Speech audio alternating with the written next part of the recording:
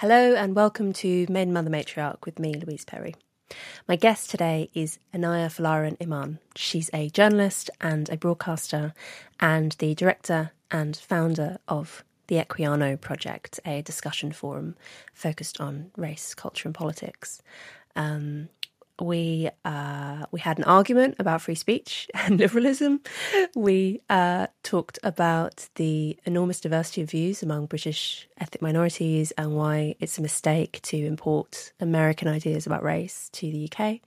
And we spoke about British Nigerian attitudes towards sex and dating and how they are crucially distinct from the sort of sex-positive narratives that we're most familiar with. As always, you can find Maiden, Mother, Matriarch on Substack at louiseperry.substack.com, where you can also find extended episodes, bonus episodes, and the MMM chat community. Enjoy.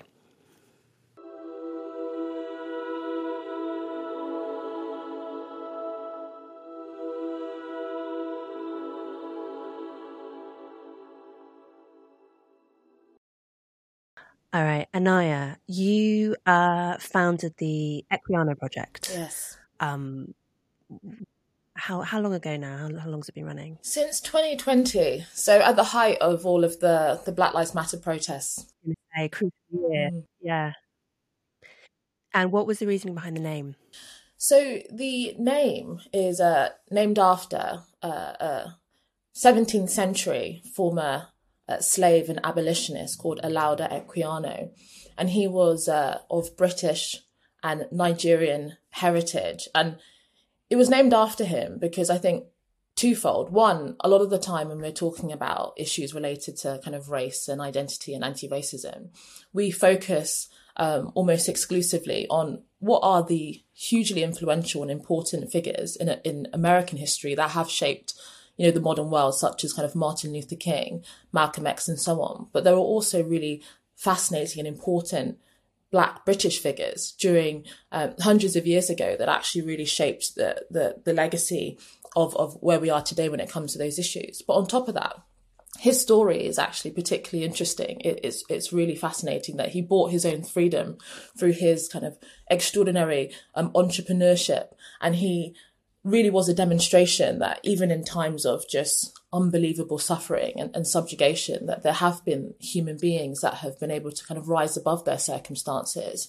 and embody agency and kind of human imagination and transformation. So I thought that his story, in the context of, I think, oftentimes the direction of travel when it comes to anti-racism, is one of victimhood, one of inherited racial burden and oppression, that actually, if somebody even hundreds of years ago, which was a time much more difficult to say the least for Black and ethnic minority people, rejected that kind of sense of self and used that, his own agency, to change his circumstances, then how can we talk in such self-detrimental terms? So that was the reason it was named after him. And I thought that he was a great example of the kinds of values and principles that underpin the project, which is much more universalistic, much more about how individuals and communities can kind of take responsibility to change their circumstances, and open to lots of different perspectives and negotiating and discussing in an open way. So that was the reason why the project's named after him. Awesome, and that is the goal of the organisation, right? To be offering a counter narrative to the very Americanized. Now, I love the fact that you're being sort of explicitly non-American in how you're going about this, including in the name that you've chosen. Yeah, so that the goal is to essentially show that ethnic minority people, as it sounds so obvious, but frustratingly in the kind of contemporary conversation, it doesn't feel that way. It sounds obvious to say that ethnic minority people have a wide range of perspectives. Not all people think that Britain is institutionally racist. And there's kind of like several kind of core tenets of the discussion. One is that racism is embedded within society, and it never really ends, it just kind of transforms, or it never really gets better.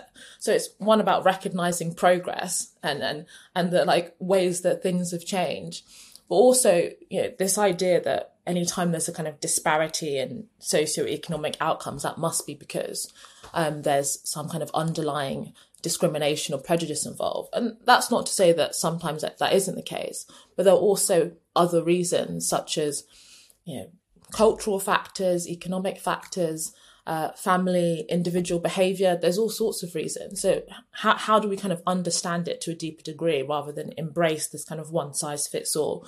So it's about recognising the change that's happened, opening up the conversation and giving a greater platform to the lots of interesting and challenging conservative Marxist post-liberal voices that are ethnic minority, that kind of get marginalised in this conversation that everything is racist and that's all we should talk about and that's all we should care about.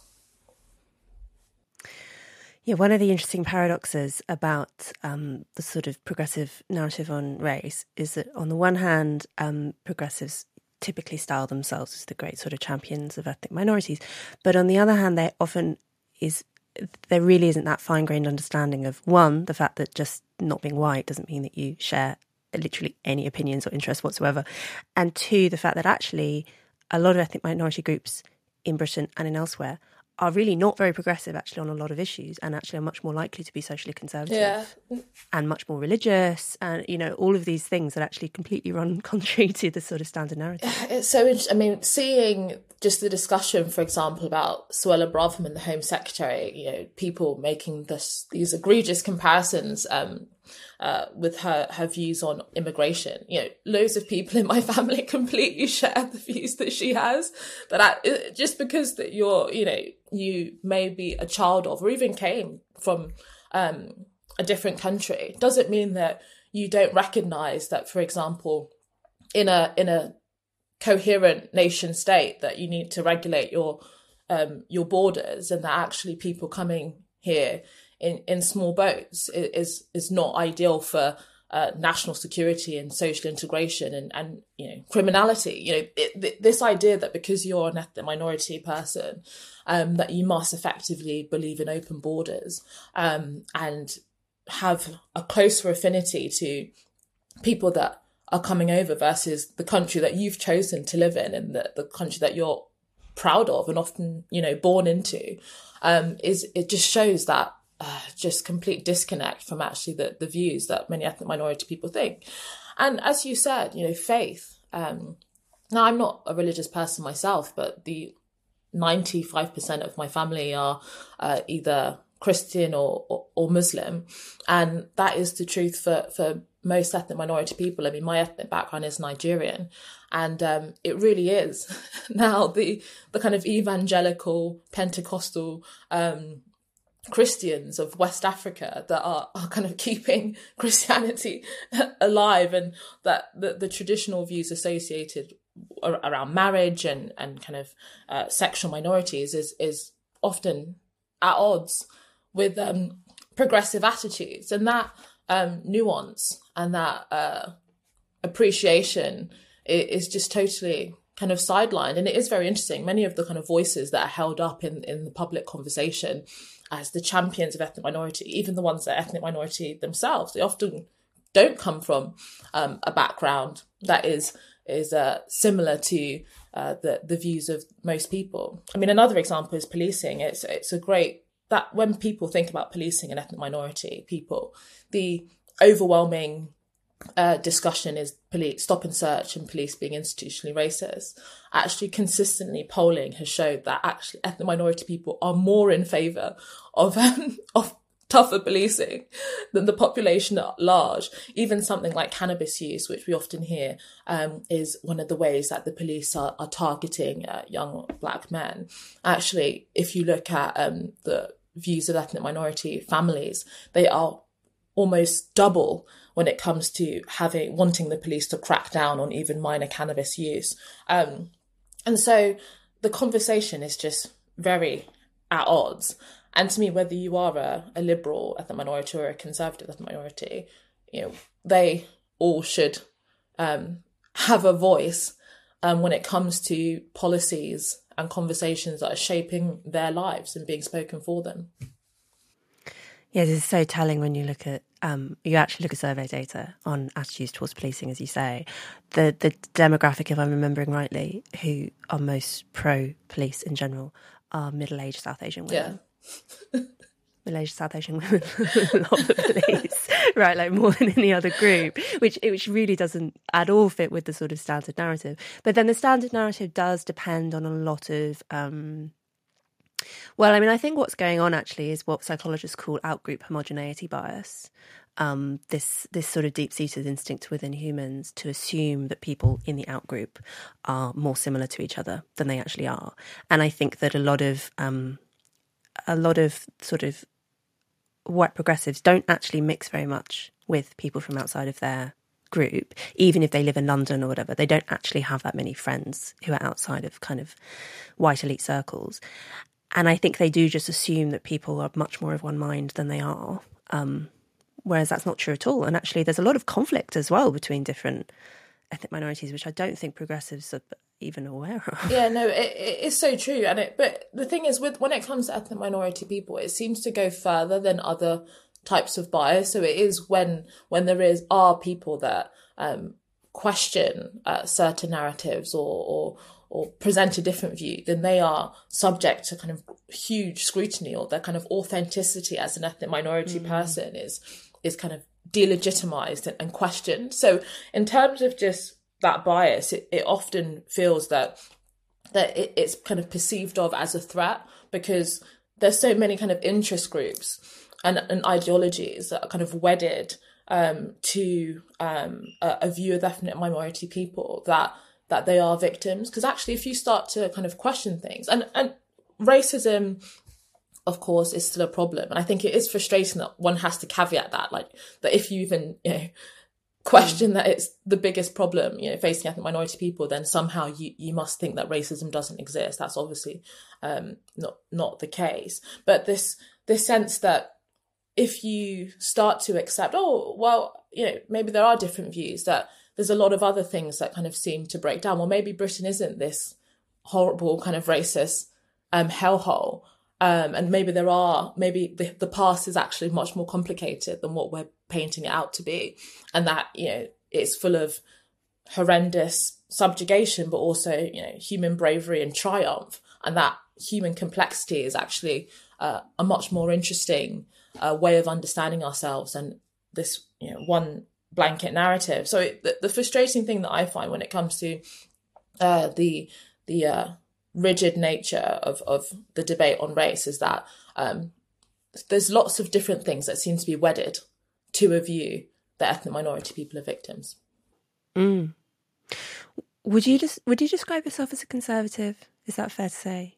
Yeah, I've gone back and forth on this for like years, because anyone that will say these things are just going to be assumed to be a conservative.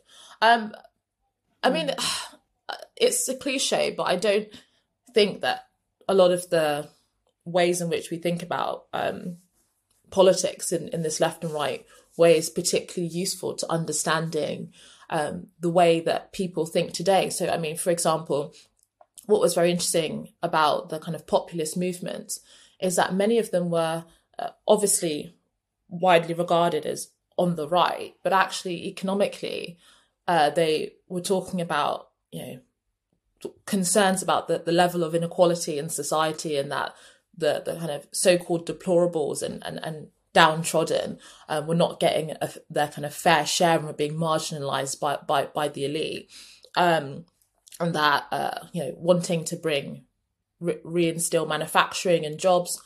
So in that sense, it was hard to place them politically just so neatly. And actually, interestingly, many kind of Bernie Sanders supporters eventually supported Trump. So in that sense, I sometimes find it difficult.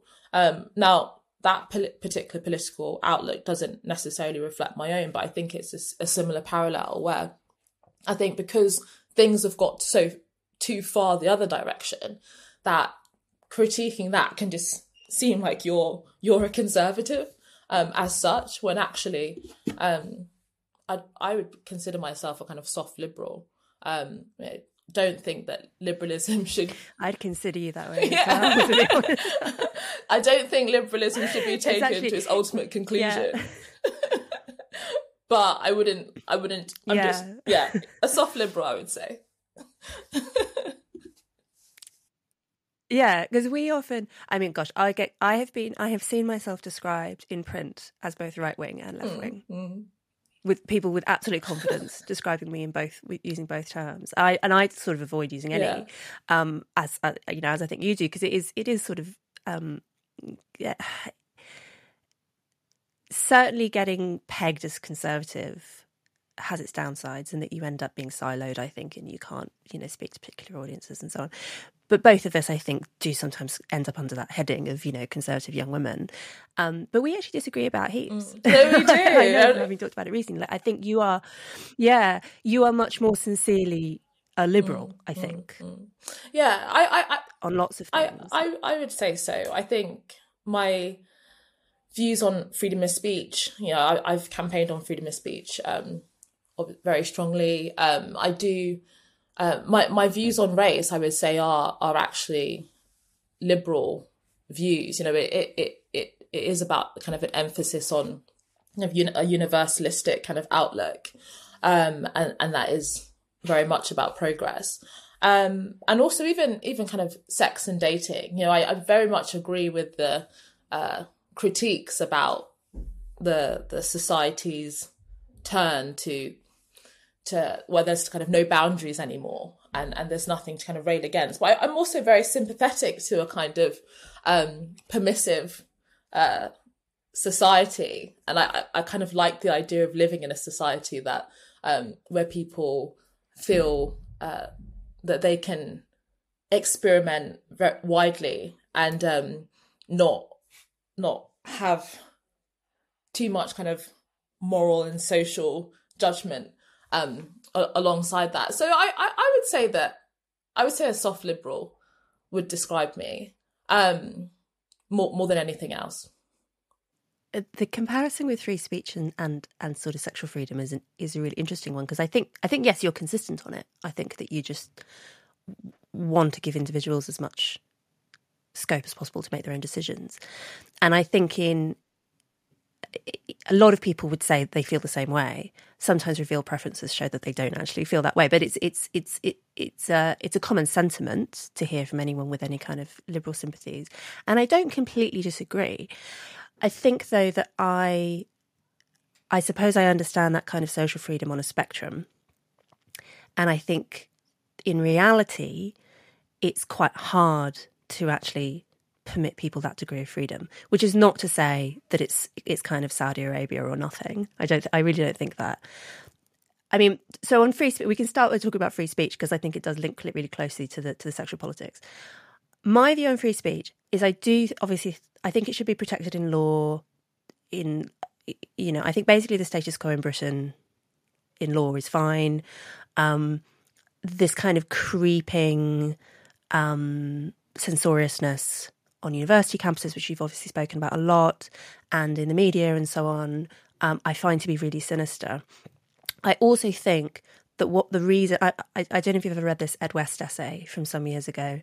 I'll link to it in the bio because I can't remember the exact title, but the theory he puts forward is that the reason that we're now having conflicts over free speech and a degree of censoriousness on campus and so on that we weren't experiencing, say, 20 years ago, is not necessarily because people have sort of abandoned the abstract principles of free speech and liberalism in general.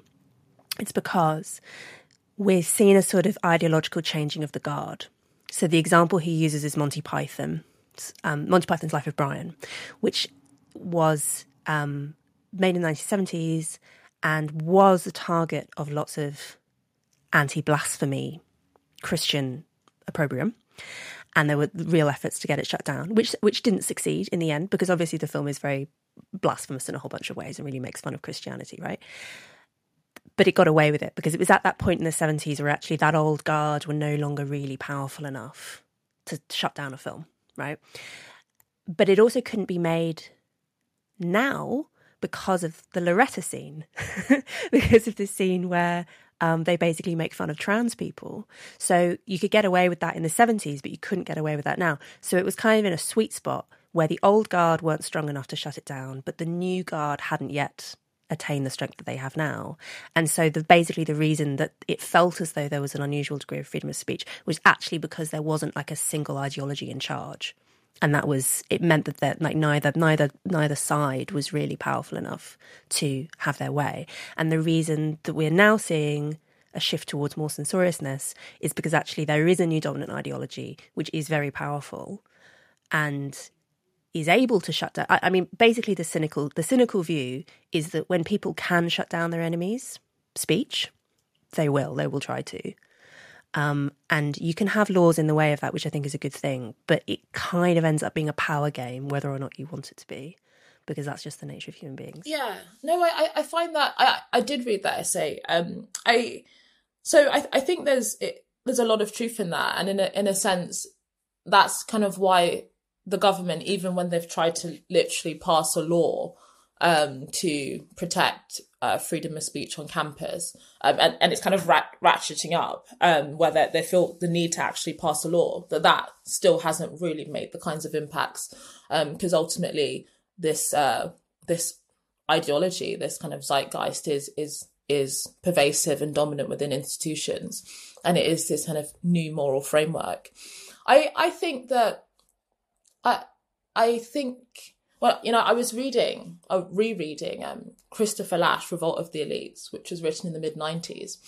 And what was really strange about it was just that it could have been written today. So he talks about this elite that are kind of highly mobile, kind of disconnected from kind of place and community, that they're kind of like global citizens and don't really believe in the nation state. And that they are increasingly kind of contemptuous and resentful of the past, and kind of derive kind of moral authority from rejecting the past, and often seeing it as a place of kind of all the horrors of racism and sexism and misogyny, and all of those things.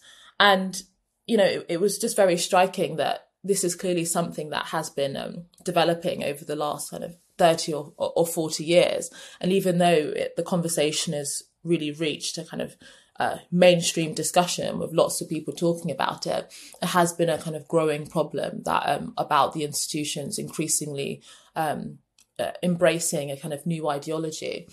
And I do think personally that it is related to the rise of a kind of therapeutic culture, which no longer sees individuals. And this is perhaps where you and I might disagree, because I think this is a kind of rejection of a kind of Enlightenment liberal notion of human beings kind of taking control of their circumstances and history and shaping it. And this increasing embrace of a view of human beings as vulnerable, as fundamentally vulnerable. And when you kind of mix that with the politics of identity, you get this fixation on perceived vulnerable groups that cannot handle free speech, that the overriding kind of concern should be about the protection from harm of these groups. And so this is, as kind of universities and other institutions have kind of lost confidence and faith in some of those liberal ideals and those kind of principles that would give them confidence and authority, they've kind of grabbed onto these other ideals within society, these other kind of emergent religions and other emergent moral values. And the dominant one at the time, and which has been growing and seemingly will continue for a while, is one about protecting from harm and self-flagellating about the past. And so within that context, freedom of speech it takes a backseat to the protection of vulnerable minorities, the apologising for apparent mistakes that most people, if not everybody today, had nothing to do with. And this gives a new kind of moral authority, a new kind of reason to exist, to kind of champion a new cause. and everything else takes a back seat. So I think that kind of thesis that you proposed from Ed West is right insofar as during the kind of mid-20th century, it was a kind of middle period, an interregnum between the complete kind of rejection of the old values, and this kind of emergent new one, so that there was perhaps a space where lots of things are up for grabs, but now this new ideology has been institutionalized. But I would argue that the part of the problem is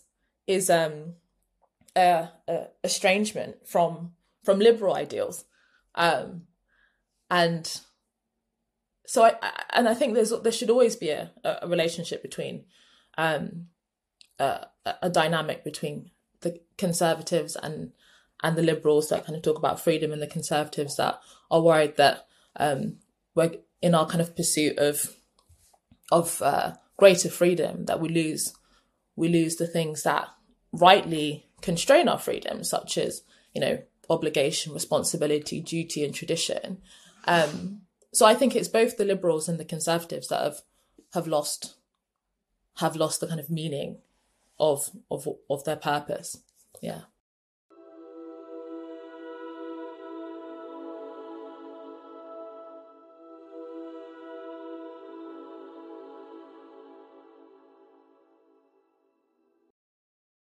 Maiden Mother Matriarch is brought to you by Keeper, the world's most advanced matchmaking solution. Now, many of you will know that I'm normally extremely suspicious of dating apps like Tinder and Bumble, which tend to produce repeat customers who must endure endless, miserable hookups and short-term relationships without ever finding a spouse. Well, Keeper is a completely different kind of service.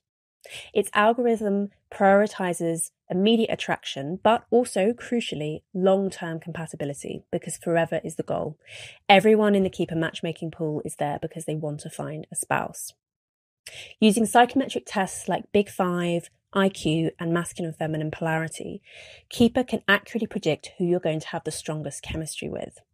The platform only gives you a match if you are an exact fit psychometrically, and if the match offers everything that you've told Keeper you're looking for in a partner. It won't waste your time with only good enough matches like other dating apps and matchmaking services will. So, find your Keeper at keeper.ai. That's KEEPER.ai.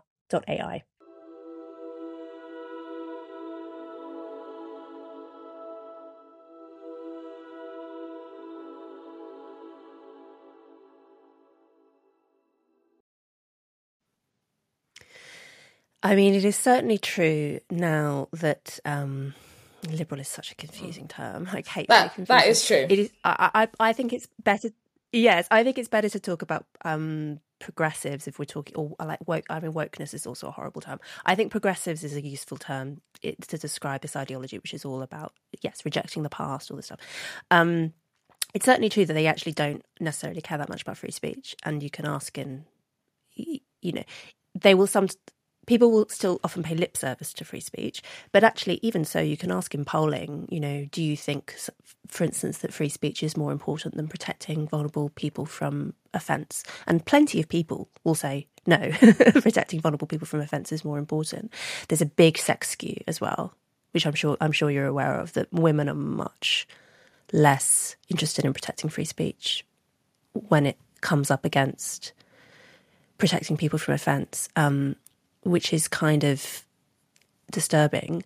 And actually there is I often think that particularly online, the sort of progressive discourse, it's very feminine. I went to a girls' school. I know what girls' school culture is like, and it feels a lot like girls' school culture. It's simultaneously very... it's all about displaying oneself as being really nice and really inclusive and caring about vulnerable people and being really nurturing. But actually it can be really savage. And there's a degree of aggression that's just beneath the surface, which involves social ostracism and shutting down conversation and all this kind of stuff.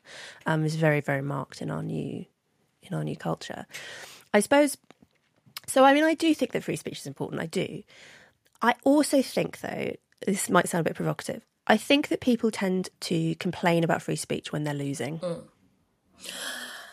I think it's the thing you resort to when actually you're on the back foot. Your political group is on the back foot, and you might not be able to advance your actual opinions and actually make changes and actually capture institutions, but you can.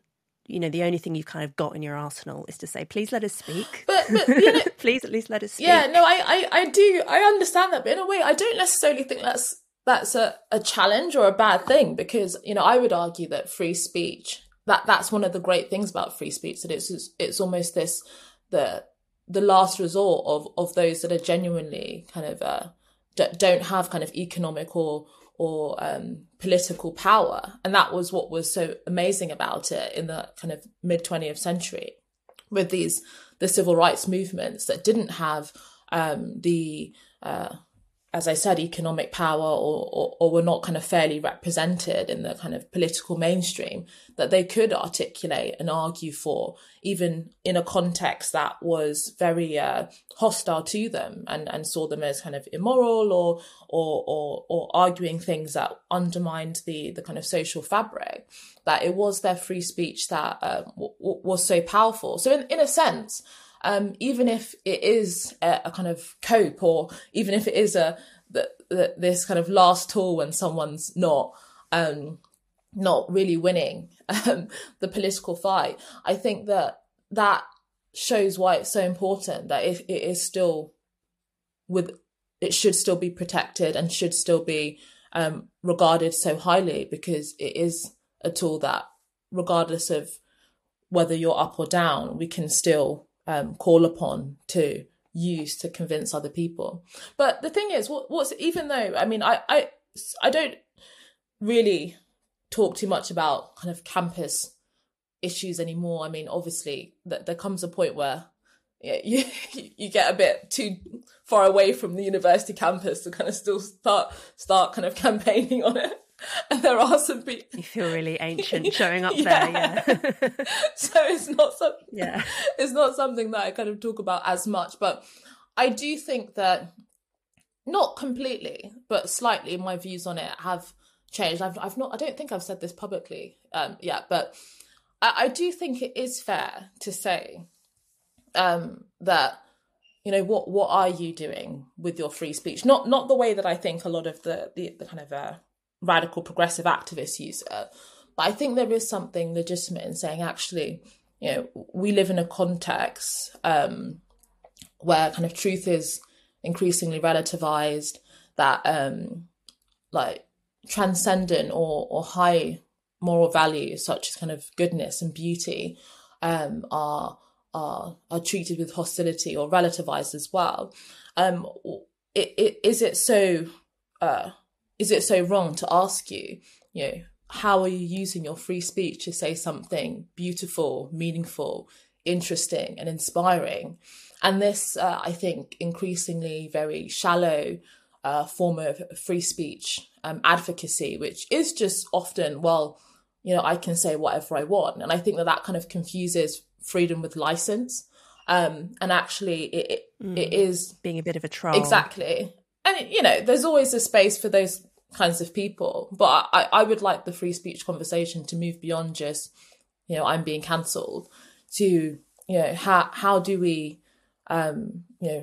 revivify and re-enlighten our civic life, where the speech that rises to the top and gets the most attention are the ones that are saying things and doing things that are really inspiring and taking society forward. So I kind of accept a level of that, which is slightly different to what I probably would have said a couple of years ago. But I do think there's the challenges and questions that we're facing as a society, kind of morally and economically, require us to actually not just say, it's my free speech, but also,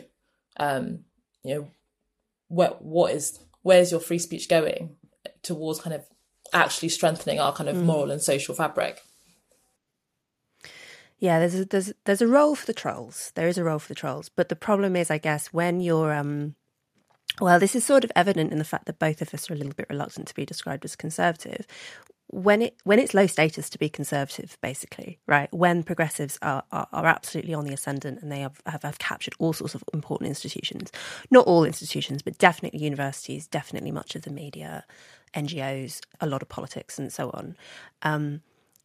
When you are on the back foot in terms of your political group, sort of by definition, the people who are going to be most eager to pipe up are the ones who are least sensitive to social rejection, right? So actually, it's kind of a field day for trolls because they enjoy being provocative, they enjoy upsetting people, and that's fine. Like that, there is a role for that, but it does kind of coarsen the discourse when you don't have much more moderate, agreeable, basically, voices willing to pipe up because they just don't want to face. They just can't be dealing with all the social consequences of it.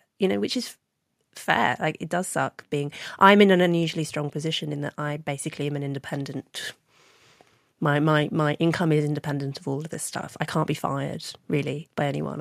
I'm not vulnerable to any kind of the disciplinary processes within institutions. But if you are an academic or you work for certain media outlets, you really struggle. I guess you have the same joyful freedom in working for GB News, where you're not going to get fired for being anti-woke, right? The opposite, which is amazing. But most people aren't in that position. And so I suppose the point where it will be clear that actually the pushback against wokeness is actually achieving something is when you're not just hearing from the trolls who are happy to get in trouble. You're hearing from the people who are more moderate and more frightened of the social consequences. That's when you actually are clearly gaining ground. Yeah, no, I completely agree. And I think actually what I do worry about is increasing kind of silos where people are just in these kind of groups of echo chambers that are not really talking to one another. And I do think it is, a tragedy that the mainstream institutions, whether that's kind of broadcasting, universities, but also kind of museums and galleries, have effectively become captured by this ideology uncritically. And it's not creative, it's predictable, it's not interesting. And I think that that's kind of reflected in the fact that all of these kind of skirmishes that happened around, the BBC or whatever that is, that actually it is completely at odds with the way the majority of people think. So I do think it is sad if we all go into kind of silos.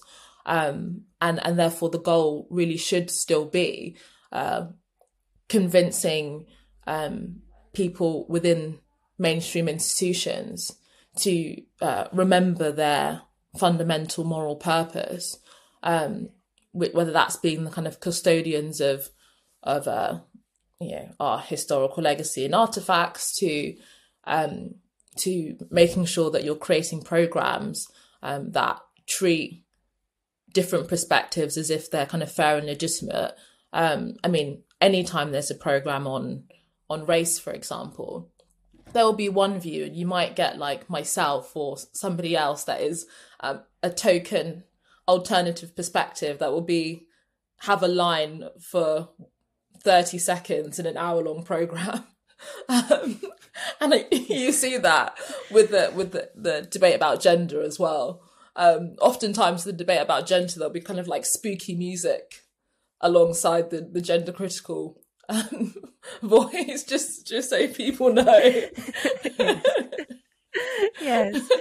An unflattering lighting. Yeah. And the Equiano project, we put on a conference at Cambridge in January of this year. It was called Towards the Common Good, Rethinking Race in the 21st Century. And we brought together, so even though I've been talking about the importance of remembering the kind of British context, there are kind of important transatlantic similarities within the racial discussion as well. So many of the key thinkers on the critical of identity politics perspective, we brought them over, such as Coleman Hughes and Glenn Lowry and John McWhorter. And over 2 days, we had a discussion over just what on earth is going on. You know, why has the conversation turned this way, and how can we kind of organise collectively in order to kind of shift the narrative? And it is, you know, it is just amazing to hear that in America it is far more extreme, far more polarised, far more divided. But there are also similarities, you know, and for example, the kind of cherry picking of statistics to suit a kind of particular narrative, the demonisation of ethnic minority people that disagree, the attempt to essentialise the past as this kind of singular evil thing that kind of bulldozes over any of the historical complexities, and the refusal to recognise progress. So in that sense, you know, whilst I do think that we should emphasise how we're different and recognise the kind of British context, I do think that there is also a lot of scope for cross-Atlantic discussions and cross-Atlantic collaborations on all of these issues, because the challenges we're facing, you know, in Western democracies around the kind of rise of politics of identity and you know, elite disconnection is actually quite similar. I get the impression, and maybe I'm wrong about this because I've not actually seen like numbers, there aren't nearly as many women who are putting forward the sort of anti-woke position on race. Not that there are a few that I can think of off the top of my head, but in terms of the numbers, it's definitely quite a small minority. I wonder if that comes down to this, what we were just talking about before, the social consequences of being heterodox. I wonder if, in general, women are not as willing to be hated as are men. It's quite interesting because I don't know if you know Thomas Chatterton Williams. He's a right. I love his books. Really good writer. Yeah, he writes for The Atlantic, and he was saying to me a few weeks ago that in America there's like one or two heterodox ethnic minority women on race, but there's quite a few in Britain. So there's myself. I don't know if you come across Aisha Akambi. There's Yes, I've seen her interview. Yeah, Mercy Moroki, Manira. So there's a few. I think that there might be a few more than there are males. Ethnic minority in the UK. Yeah, maybe that's So I'm not. My theory. I've not assessed it. This is not a scientific research or anything, but my theory is because a lot of us come from West African backgrounds. So obviously in America, it's quite different in terms of the history of the way that kind of Black women were viewed and treated. Whereas in the UK, I think that kind of West African, or actually just African in general, because there's a few that are kind of East African as well, that it is very kind of strong on that rejection of victimhood. I mean, my background, Nigerian, and the way that my family respond to this issue, they've got way too much pride to allow society to kind of view them in a particular way. And there is this kind of strong ethos of personal responsibility, education, and building wealth within the Nigerian cultural community. That I think that has quite a strong influence on a lot of the young people that are critiquing. So for example, to me, were Aisha, myself, and I think there's a couple, Ralph Leonard, we're all of Nigerian heritage. I found that quite interesting. So, so I think there might be something in the kind of West African cultural attitudes that rejects certain types of narratives. Yes, and it's a very good example of why you shouldn't just conflate American and British demographics, because actually an enormous proportion of Black British people are not descended from slaves, have migrated particularly from places like Nigeria. So it's just a completely different kind of sociological context. And lots of Black British professional people as well coming from places like Nigeria and being very aspirational in a way that makes sense, therefore, with being more resistant to some of the victimhood narratives, as you say. It is interesting, and so much more research and work needs to be done on the kind of complexities of the Black British demographics, because as you mentioned, it is so fundamentally different to Americans, but also to the wider kind of British mainstream. So, as you mentioned, 95% of African Americans are descendants from slaves in the kind of founding of America. And whereas that's completely different for Black British people, most came in the post-war years, and quite a significant proportion are people or children of people that came in the 1990s when Tony Blair hugely liberalised immigration laws.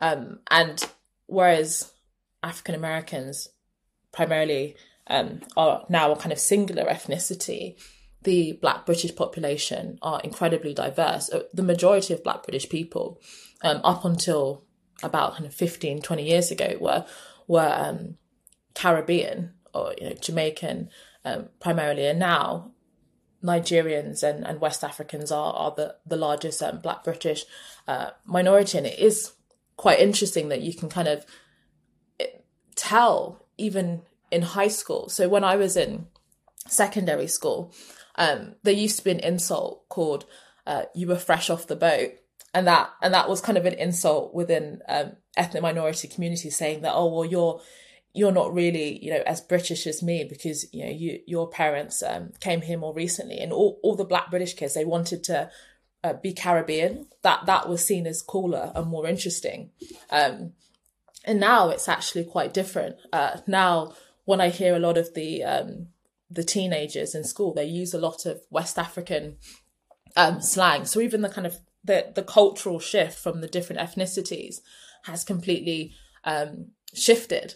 And on top of that, the kind of median age of Black British people, I think is something like mid-30s, whereas the median age for the white British population is some 20 years older. And so even that particular difference demonstrates that when we talk about, disparities, economic disparities, well, actually, a population that is on average much older and has built up wealth over several generations and even just decades of age is also going to influence the economic, if you just average out economically, what these different groups are going to have. So it just shows you just the kind of shoddy scholarship and the shoddy research that is forwarded to paint a particular narrative, when just some of those facts are just completely ignored or not talked about. Another fact that I found really fascinating when I was researching lots of these issues in 2020 was the proportion of Black British people who were born abroad. The proportion of white British people born abroad is very small, less than 10%. Whereas for ethnic minority people, it's something like 40%, if not more. Now, that's a huge difference in terms of cultural attitudes, cultural values, again, how long you've been in the society to kind of move up the social ladder. And we don't talk about any of this. We just say, what's the average income for both ethnicities? Well, it's more for white people. And therefore, there must be discrimination involved. I want to get back to the sexual cultures thing, which I also want to talk about in the extended section.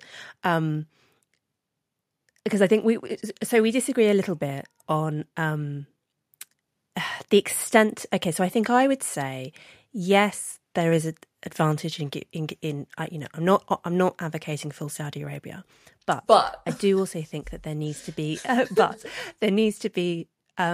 but for that, Mrs. Lincoln, I think there need to be guardrails of some kinds. I think there need to be norms. I think that actually, in order to have a really sort of well-functioning sexual culture, I think there need to be sort of shared expectations which regulate behaviour. Because I think if it's a complete free-for-all and people just do completely whatever they want, you end up having lots of dysfunction and having lots of people getting hurt. And I wanted to talk about this in relation to, as you say, having a very young skewing ethnic minority population in Britain, often people coming from quite conservative cultures, being much more religious than white British people. And I was, while you were talking about that, I was thinking of Michaela Cole's series, I May Destroy You. Have you seen it? I think it's really, really good. And it was enormously well received when it came out a year or two ago on TV. And the thing that I felt really strongly watching it, and also knowing a little bit about Michaela Cole's background, because she used to be extremely religious and then is maybe less so now, but you can still see very clearly, I think, in the whole show, her kind of Christian assumptions about sexuality. And on the one hand, some people read it as being a sort of sex positive account of why consent is really important. Okay, so that's one way that you can read the show, because you have the characters sort of experiencing sexual abuse in various different ways, and it's a very sort of sensitive portrayal of how people can be harmed by sexual abuse and misbehaviour. But then I also watched it and I thought, hang on, every single time someone is sort of chooses to be hedonistic sexually, they end up being punished in one way or another in the show. Like, that's a really consistent theme. And actually the sex scenes are really not very sexy at all. I think they're deliberately filmed to not be very sexy. It's like filmed at a distance and all this kind of stuff. And I thought, I actually think what's going on here is Michaela Cole is actually herself very, very critical of the sexually liberal culture. And she's also a very clever writer and actress. And it's like embedded within the story is actually a very critical position on what is, really a very white progressive thing. Like, the sex positive culture is actually really at odds with, say, Michaela's family culture and what you'll not just West African communities, but also South Asian, and like completely different attitude. And I actually thought there's a really, really interesting tension there, which most reviewers of the show, I thought, missed. Do you see that tension playing out in how sort of sexual culture is emerging in Britain? No, I think that's a really interesting perspective on the show. And I do think that for most ethnic minority people, they do feel that in their own kind of family life, in a whole host of things. I mean, sexual culture is one of them, but I mean, there's quite a famous or well-known meme that I've seen on Instagram and TikTok of when ethnic minority people, when they're younger, they go to their white parents' house, and the white friend's house, sorry, and their friend is like arguing with their parents, and they're like completely mortified that they could speak like that to their parents because that would just be completely alien. There are very funny TikToks about it. Yeah. God, there's like a whole genre of this. Yeah, exactly. Yeah. And I think for most, obviously, again, I don't want to generalize. I mean, I think it's probably best for me to speak about Nigerian people, even though I think there's a lot of parallels in different ethnic minority people from the global south. But the message oftentimes is very simple. It's don't have sex till you're married. It's pretty much as simple as that. And there is, and it oftentimes is about bringing shame on the family. And I think I understand a lot of the critiques of cultures of shame, and I think that, of course, that they can be taken to the extreme. But I think there is something very important and meaningful when people aren't just thinking about how they personally feel about engaging in an act, but actually how their family and community will feel about that. Actually, I think it ties us to kind of relationships of obligation and meaning and duty beyond just our kind of individual self-interest. And so for most kind of Nigerian girls, it is as simple as kind of don't have sex until you're married. And on top of that, your parents are often wanting you to marry up. You know, they're very much thinking about the family that your prospective other comes from, and so there's lots of kind of different considerations within that. You know, in contrast to a culture which hasn't got any of those particular obligations and norms, if not the other direction, as you mentioned, where for a lot of young girls, you know, they'll be told that they're frigid or judged if they're not partaking in the kind of sexually promiscuous culture. And I think that can be very difficult to navigate for a lot of ethnic minority young women. But I think a lot of them, for example, which is quite a good kind of counterbalance, will find relationships with people in the church, you know, if they're Christian, and be able to opt out of that. But others, I think, will feel kind of torn between these two worlds. And so I don't disagree with you when you say that actually we should have certain norms and certain obligations, because I think, as you put in the in your book, that freedom for the pike is death for the minnow. Freedom for the pike is death for the minnow. But not my phrase, but a great phrase. Yeah, I think, but I don't see that as kind of contradictory to still having a level of freedom of choice. So I don't see the kind of sex positive feminism as the kind of pinnacle of freedom, because I actually think there's something very unfree about a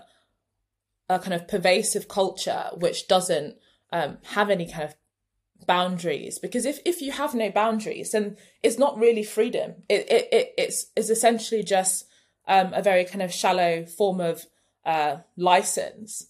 And to me, freedom and morality go hand in hand, because then you're kind of making a choice and weighing up the different moral values and moral ways of being within society, and then and making a choice to whether that's embrace that or go against that. So I is a difficult argument to make, but I don't think that the sex positive feminism is, even though it's said it's done in the name of progress, I think that you can think that is not a good thing and not an example of progress, while still actually being resistant to an absolute morality around sexual relations, if that makes sense. Is there a middle ground between those things?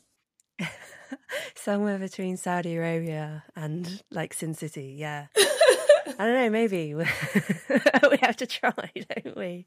Oh, I would agree with all of your with many of your critiques about the harm it's causing to a lot of people, the kind of pornified culture, the way that dating happening on dating apps where everybody's got their own ideas, and the people that genuinely want a committed relationship are don't know where to go, because you're in a particular marketplace where you could be engaging with someone that's only interested in hookups, but has learned how to kind of game this system and abuse or exploit people. So I agree with all of those things. I guess the difficulty is, so for me, I think agency has to come into it, And also, what would this counter or new morality that and new norms be rooted in? Is it just a purely kind of utilitarian argument about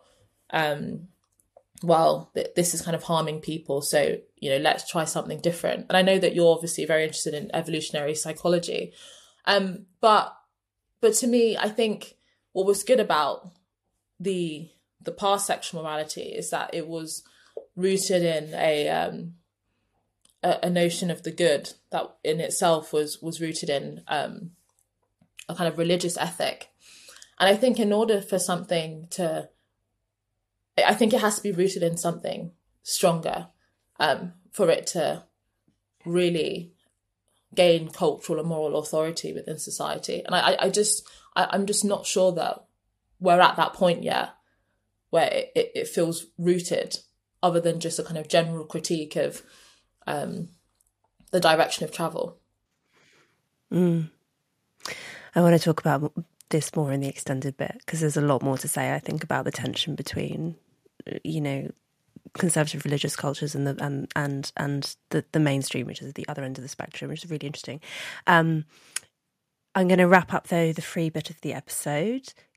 Inaya, can you please let people know where they can find more of your work? The Equiano Project, where they can see you on telly, all of that. Yeah, so the equianoproject.com, lots of really interesting videos and articles and reviews about from ethnic minority people and other people, all people that are kind of critical and challenging in a very courageous and interesting way.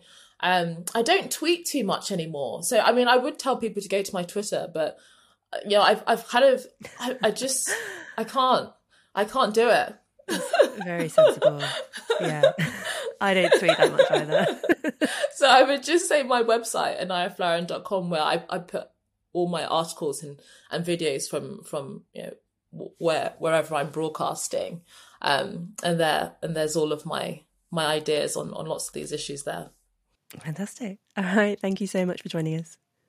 Thank you so much for watching that episode of Maiden, Mother, Matriarch, and for all of your support. It means an enormous amount for the growth of the show. If you want to hear bonus content, an extra 20, 30 minutes of conversation with the guest, maybe a little bit more personal, a little bit less filtered, then you can go to my Substack at louiseperry.substack.com, where you can sign up for extended episodes and also bonus episodes, and you can also access our chat community. You can also support the show by subscribing on YouTube or subscribing wherever you get your podcasts, and rating and reviewing on Apple Podcasts is also really great for encouraging other people to give the show a try. Please also spread the word, tell people that you know who you think might like it to give it a shot. The word of mouth effect is really valuable, so we'd really appreciate it. Thank you so much, everyone, for listening, watching and supporting what we're doing.